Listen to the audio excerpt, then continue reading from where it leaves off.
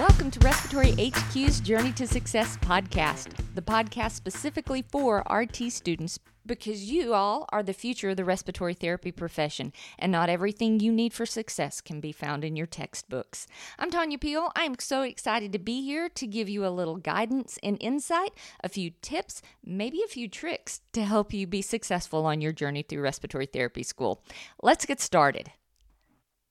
Hello, everyone. Welcome. So glad you could join us today. And I'm thrilled to have a very special guest with us. Her name is Budur Kudai-Berjanova. She is an RT student in the United Arab Emirates. Hi, Budur. Hi, Tonya, and hi, everyone. Thank you so much for introducing me. And I'm a third-year respiratory therapy student in United Arab Emirates in Khawarazmi International College, which is the first and only university in the United Arab Emirates that offers a Bachelor of Science in Respiratory Care program. Originally, I'm from Uzbekistan. I moved to UAE back to 2019, and I took a gap of 1 year to improve my English and take an IELTS course to get into my RT program in my college. And I enrolled in my program back to 2020. And since then, I've been into my program. Good deal. So English is not your native language. What is your native language? Actually, my native language is Russian. And as well, I speak Uzbek. I speak Arabic and English. 4 languages, so you are multilingual, which is a great skill to put on your resume. Those of you that if you just speak even one other language, make sure you always include that on the resume, guys, because it is so valuable. Okay, so you and I we Zoomed last week and kind of got to know each other a little bit, have been texting back and forth. And so what I want to do with this podcast is show everybody that's listening, no matter where we are in the country, it sounds like you're so far away and we must not have anything in common, but I want to kind of talk about your experiences in RT school. And when you and I met last week online, you introduced me to a study that was done in Saudi Arabia. And so this study is entitled Burnout and Resilience Among Respiratory Therapy Students in Clinical Training in Saudi Arabia. And guys, I'm going to provide a link to this in the podcast description. But basically, this study took 559 RT students across 15 different RT programs. And basically the students answered questionnaires, and these questionnaires were designed to assess their level of burnout and their level of resiliency. So of the 559 students, 78% suffered a high rate of burnout. Now, this burnout was classified in 3 different segments. So basically, burnout as it related to emotional exhaustion, burnout as it manifested in depersonalization, and burnout manifesting in low personal achievement. And what was really interesting also about this study, because I don't think the fact that people feel burned out, I don't think that is as mind-blowing as the fact that students that had higher level GPAs actually even suffered a higher level of burnout. And this burnout increased the longer a student was in school. So, and then tagged on to that, it assessed resiliency, and only 2% of the 559 students reported a high level of resiliency. So we have a very high level of burnout, but a very low level of resiliency. So obviously when you read this, you thought about this and how you were experiencing some of the same things. So can you tell us about your experience with burnout in both class and clinicals, or the stresses that relate to that burnout? Yes, I absolutely agree with the research paper because, as we start the RT program, which is from my perspective, is quite challenging journey, and we start facing lots of responsibilities such as meeting our deadlines, being prepared for our exams, as well as being focused and alert during our classes to avoid further misunderstanding as, we progress further and advance with the certain topics related to our major. And those responsibilities, they can easily lead any RT student to experience burnout, especially when we advance to the level where we start our clinical rotations, where everything we've learned now we have to apply on the patient's bedside. And healthcare environments are the most stressful occupational settings, right?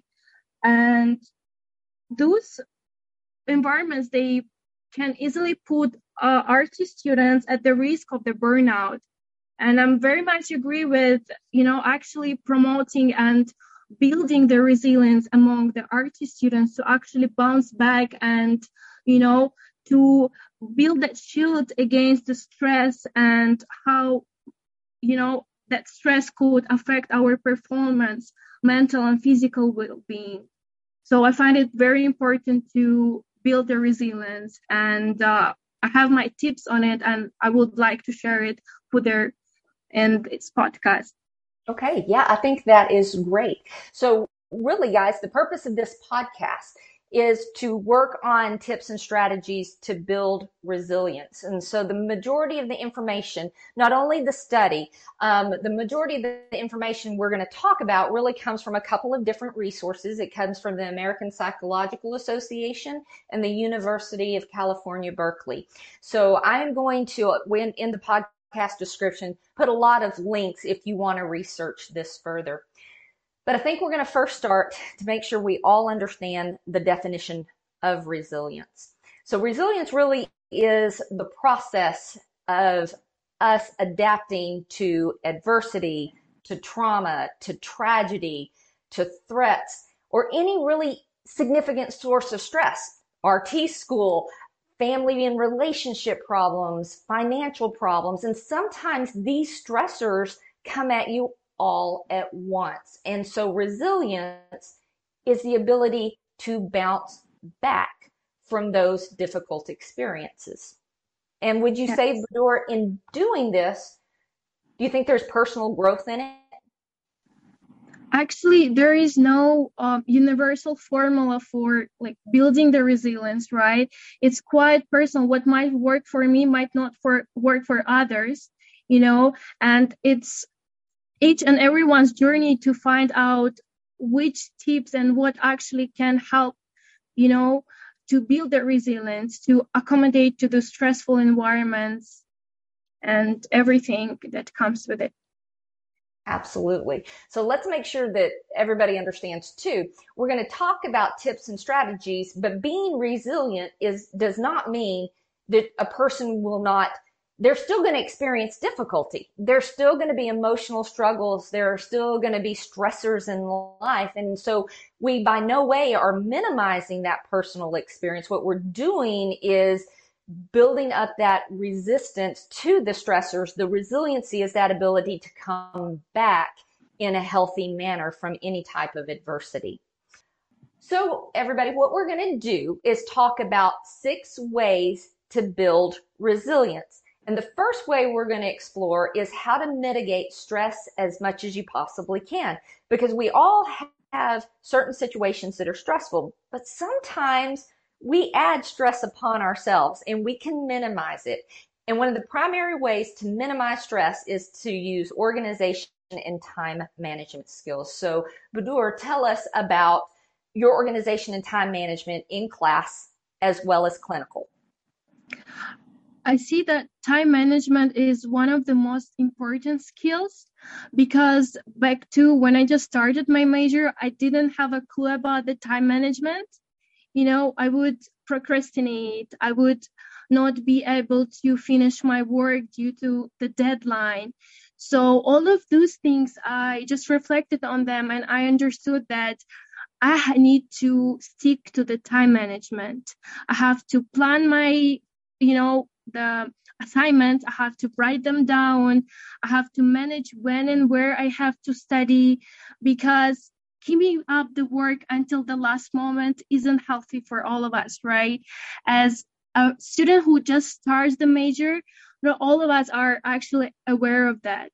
But as the pressure accumulates, you just understand that this is the most essential thing when it comes to time management, because that's when you reduce the pressure that is applied to you, because you just break down the things that you have to do, and you do them slowly but throughout some period of time, rather than they just accumulate on the last day of your due date, and you're just like so stressed and so worried, oh, how am I going to finish, and that time management is really a high skill that all of us have to, improve.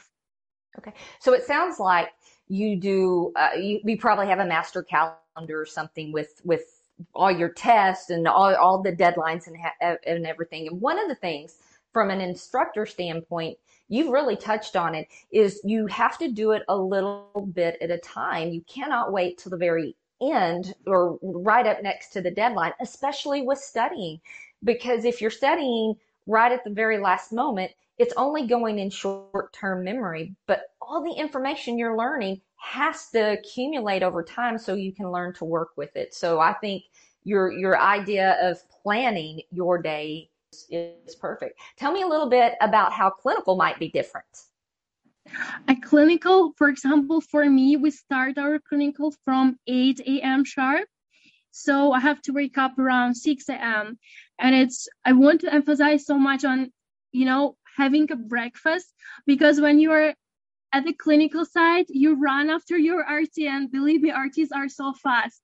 They're just like run from one unit to another. So you gotta have all that power to run after your RT, perform tasks, understand and learn, observe and everything. So when it comes to clinical time management, I would suggest that you prepare your meal night ahead of your a morning duty, or if it's your night duty, so you prepare it just a night day before, right? So it's very important to eat well, and it is very important that you are on time on your clinical rotations, because it just shows how prepared you are, because people are actually observing you when you are at the hospital. That also could affect either you get employed or not, because people would have an idea about you. They will say, oh, that student is always on time, she's very punctual, or, oh, I wouldn't suggest that student, he's never on time, and that plays a huge role. And I think it's very, very important to actually get enough sleep as well, because you cannot learn or perform when you are not got enough sleep, because the sleep is so essential, at least 7 to 8 hours. And that's what really helps me to to be on time and everything. Yeah. So you are on the other side of the world from us, but everything you just described is exactly how every RT student feels no matter where. And it's probably something every RT instructor coaches the students to be cognizant of. Okay. So there is still always going to be stress, right? No matter how well organized you are and how well you manage your time, life has stressors. And so we have to be able to have healthy outlets for that stress. So how do you manage the stress that you do have in your life? I have few strategies to deal with the stress, and I find them quite healthy, the healthy way to deal with my stress. And one of them is I emphasize so much on the physical activity and the physical health, because sometimes when you sit for like more than 2 hours, you are studying for more 2 hours and your body is sore and you are feeling tired. Just a simple walk could give you so much energy and recharge you, that you could go back to your studies, more energetic, more motivated. And the physical activity brings up so much, especially when it comes to a mental health, because it clears your mind. It helps you with even better focusing during classes. Yeah. I better focus if I exercise.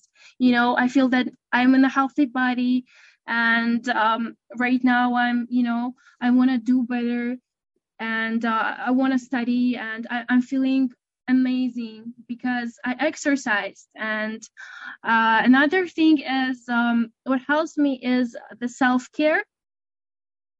And when it comes to self-care, I don't only mean like like skincare, nails, and everything that we girls like, but as well as a self-care when it comes to your soul, you know, just recharging yourself by maybe reading your favorite book or watching your favorite show. For example, when I lack the motivation to study, I could just turn on some medical show and watch it, and then I get so motivated, and I was like, I want to go back to study. I want to be like them. I know that it couldn't be like the movies aren't, sometimes they're too exaggerating, they're a little bit different when it comes to real life, clinical sites. But it really helps me. It's where I get my inspiration from. And another thing when it comes to self-care is just positive self-talk, because whatever you say to yourself affects you.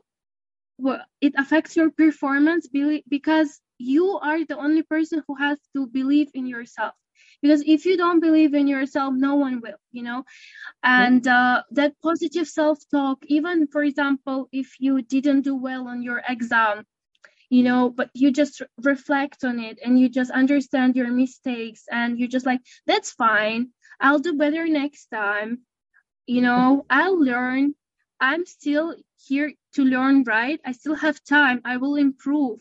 It's better than biting yourself for your mistakes. So positive self-talk is very important.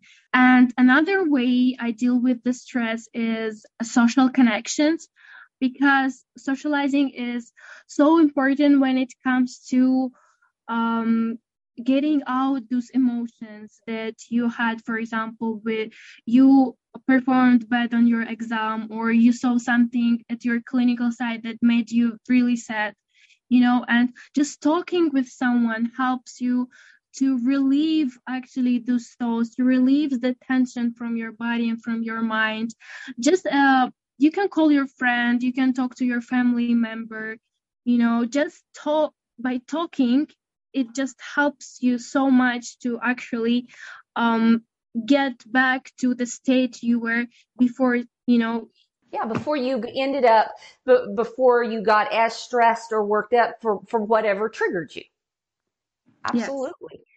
I think those are great strategies. As a matter of fact, I think I've done a few podcasts that talks about the benefits of exercise and eating right and self-care. I love the reading. I do that. I try to do that every day. It's one of the things that keeps me sane. So yeah, great ideas. Okay. The second way to deal or to be able to build resilience is facing your fears. So when you start RT school, there's a lot of stress of the unknown, right? The first test is stressful. The first of everything is very, very Yes. hard. And so by continuing to show up and face that which you are a little afraid of, tell us what that does for you.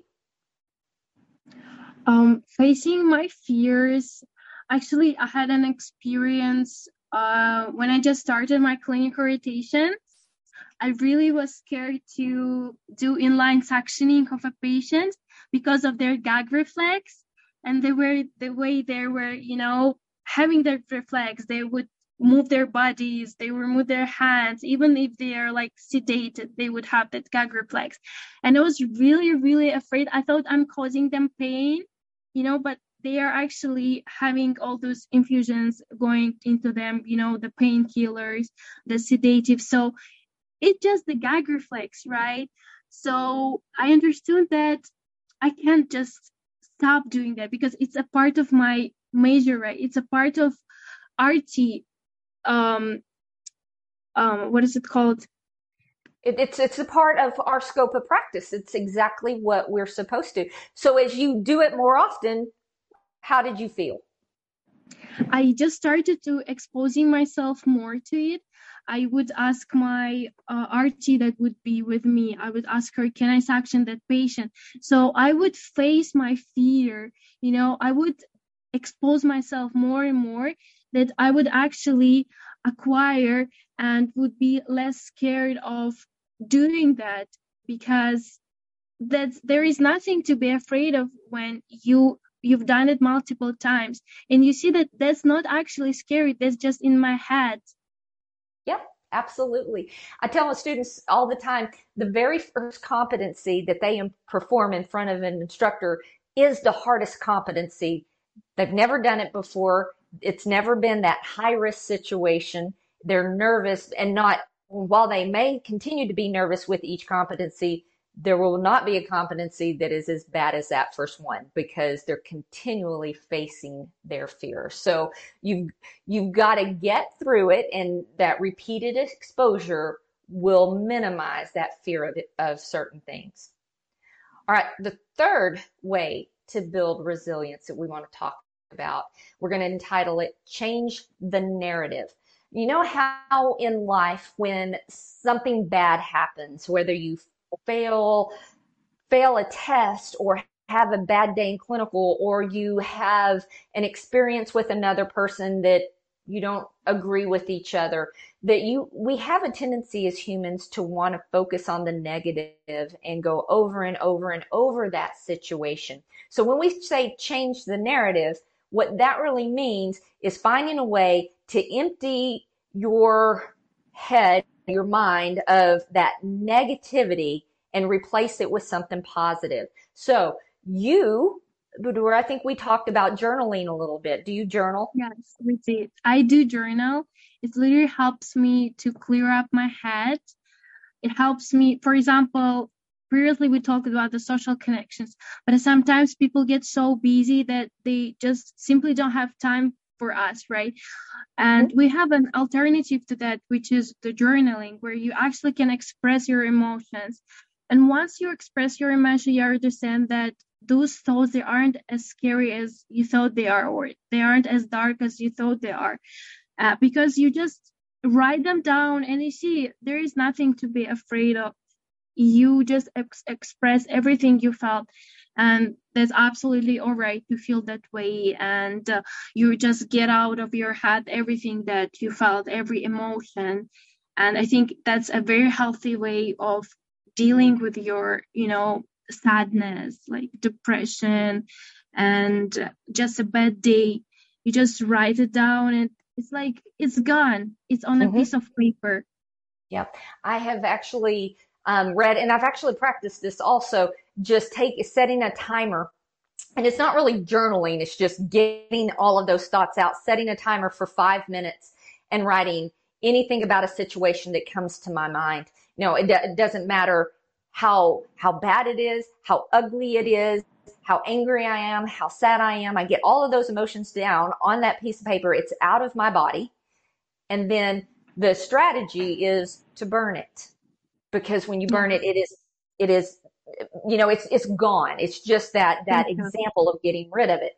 So now once you journal or you get rid of that, you have to start looking for the positive. And there's actually it's called the silver lining effect or the silver lining strategy. It's about taking a situation, and maybe it may take a day or two after that situation, but reflecting back on it and finding what came out of it that was positive. Can you give us an example of how you've used a silver lining strategy? I actually experienced that. For example, I remember on my second week of my clinical rotation when I just started, me and my classmates came to the RT department, and one of the RTs say that we have to go out and do the walk of honor. That was my first time experiencing that, and there was a little girl that passed away. She was around 8 months old. So we had the walk of honor. You see the sobbing and crying parents.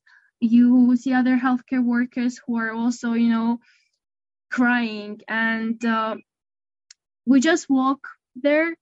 And that was my first time feeling lost. That was my first time seeing, parents crying in front of the child's bed, and they're so helpless. They can't do anything, right?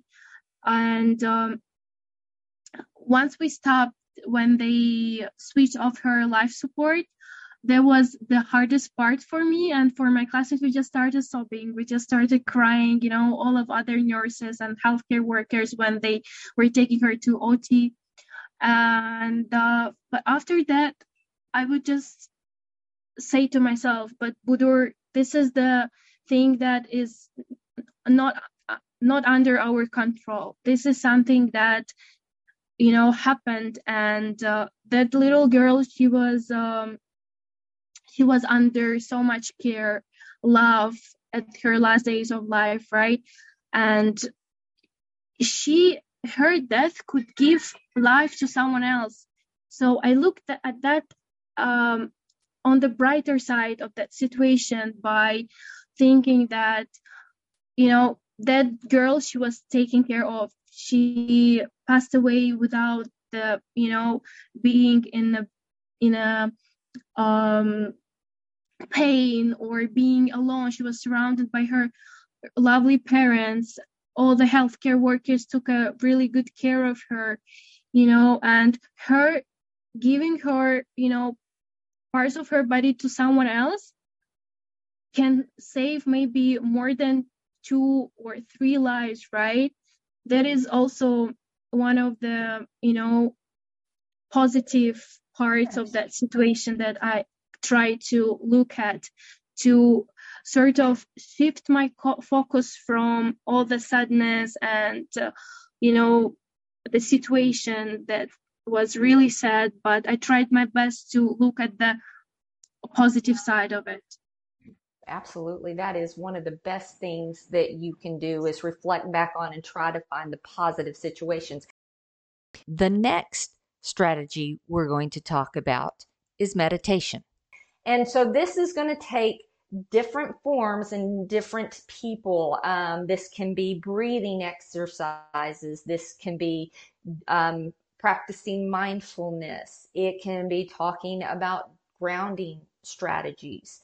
So, Budur, do you have some experience with meditation? When it comes to meditation, I think as as one of the techniques to actually get rid of the tension in your body and to ground yourself, it is a very helpful tool, especially when it comes to anxiety.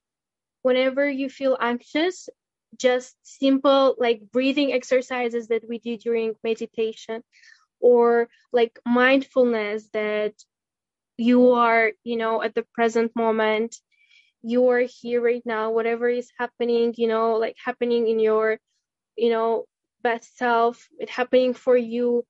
And as we are artists, right? And we know the importance of the breath. So it is so important to just ground yourself and breathe and understand that this is, it all shall pass, whatever is happening. I'm here right now, and whatever is. Yeah, whatever happens, happens. So a lot of times with those breathing exercises, what we can do is sit still. And when you inhale, what they say to focus on is to feel that breath as it moves through your airway. And we know exactly what that means, right? Because we understand that Yes. anatomy. So to feel that physical sensation, the coolness as you breathe in, the chest expanding.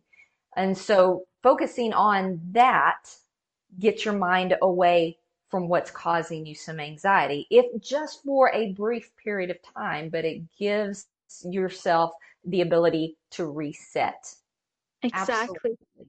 Exactly. Especially, you could practice the grounding strategies as well, because sometimes it happens that your thoughts overtake your reality, that you are so busy with everything that is going on in your head that you cannot stay focused. And those like grounding strategies, such as, paying attention whatever around you, counting your steps, looking at the colors, for example, touching something, focusing on the sounds around you. That would really ground you at the to the present moment and help you to actually focus on now.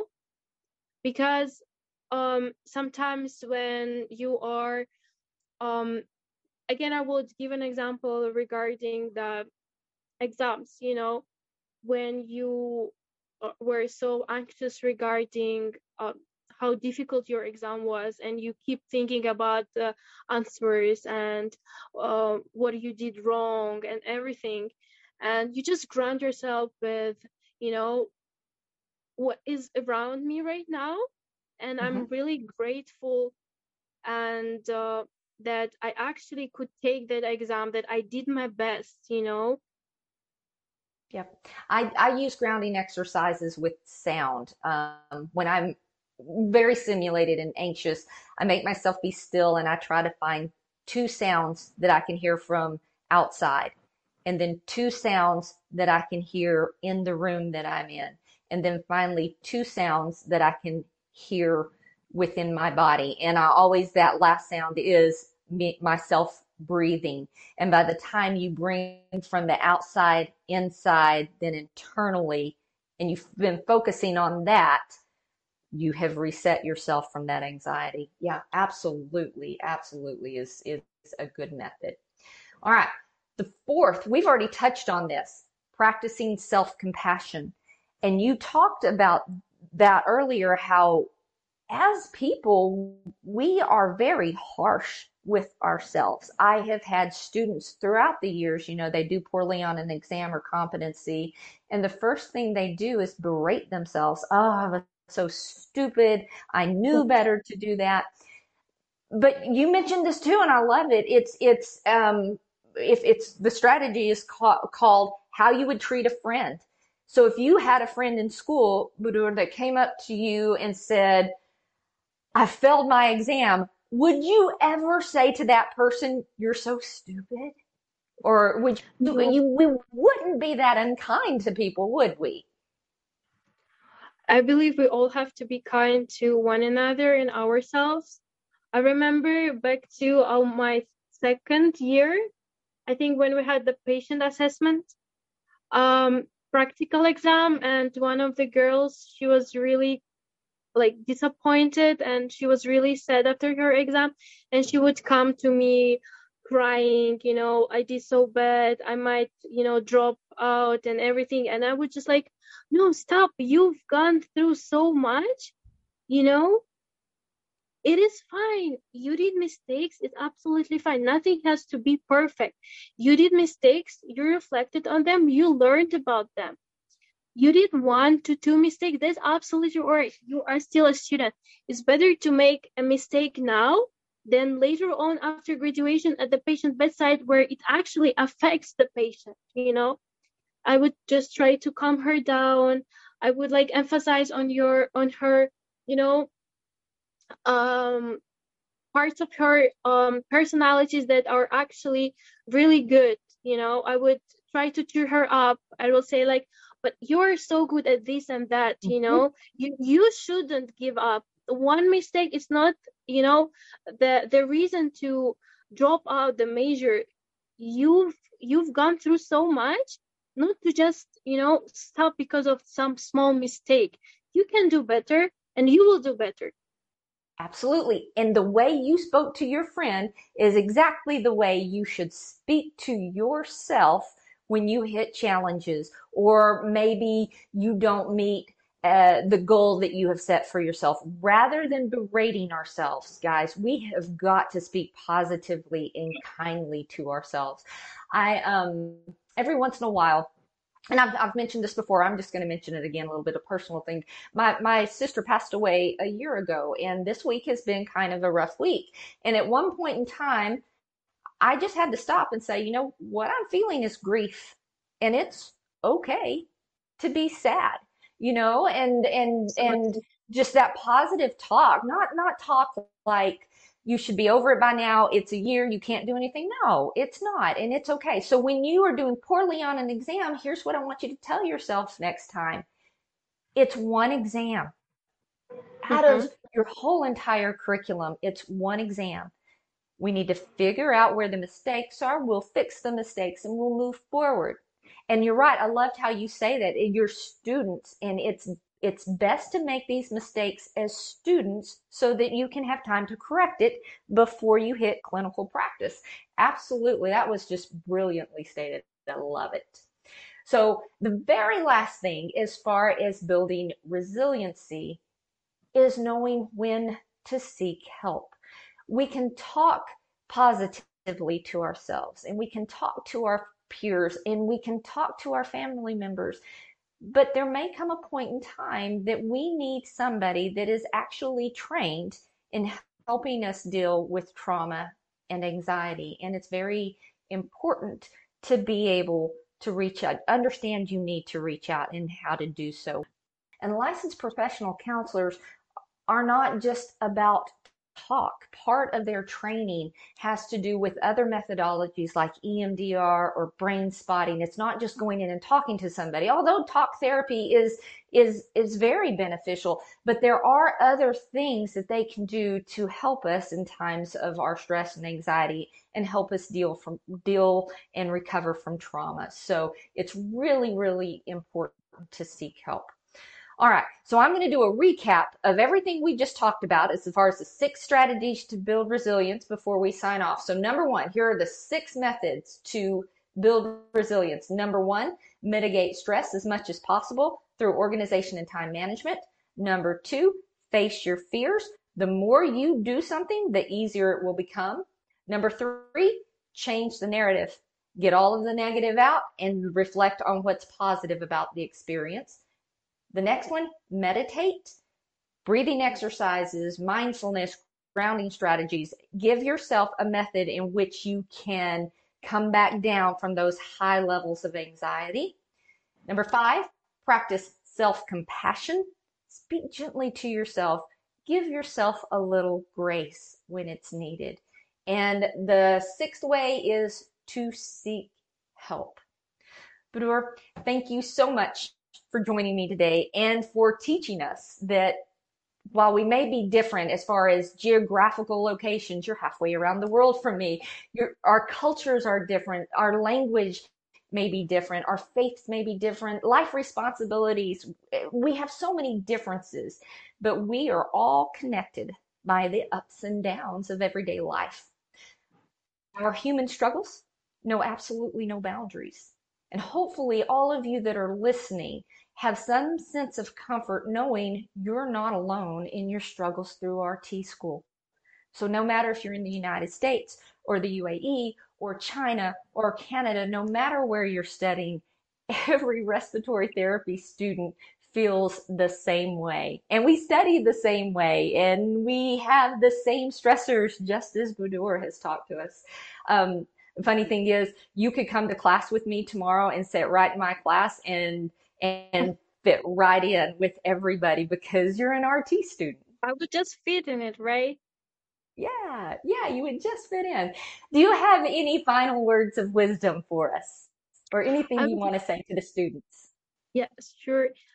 Thank you so much, Tonya, for this beautiful podcast. And I would really want to wish the, RT students who are just starting the major to believe in themselves that they can achieve anything that they set their mind on. And if you face a failure, it doesn't mean that you have to give up. No, you have to push, you have to do better, you have to reflect on your mistakes, and you can be better because you will be going through so much difficulties in RT program and so much responsibilities, but at the end you will be just so grateful that you never given up and that you believed in yourself, because I believe in all of you, and I wish you all the best with your upcoming semester, and thank you so much. Oh, thank you. That was so sweet. Thank you for being here today. We're signing off now, everybody. So study hard, do good, and I'll see you soon. Bye bye.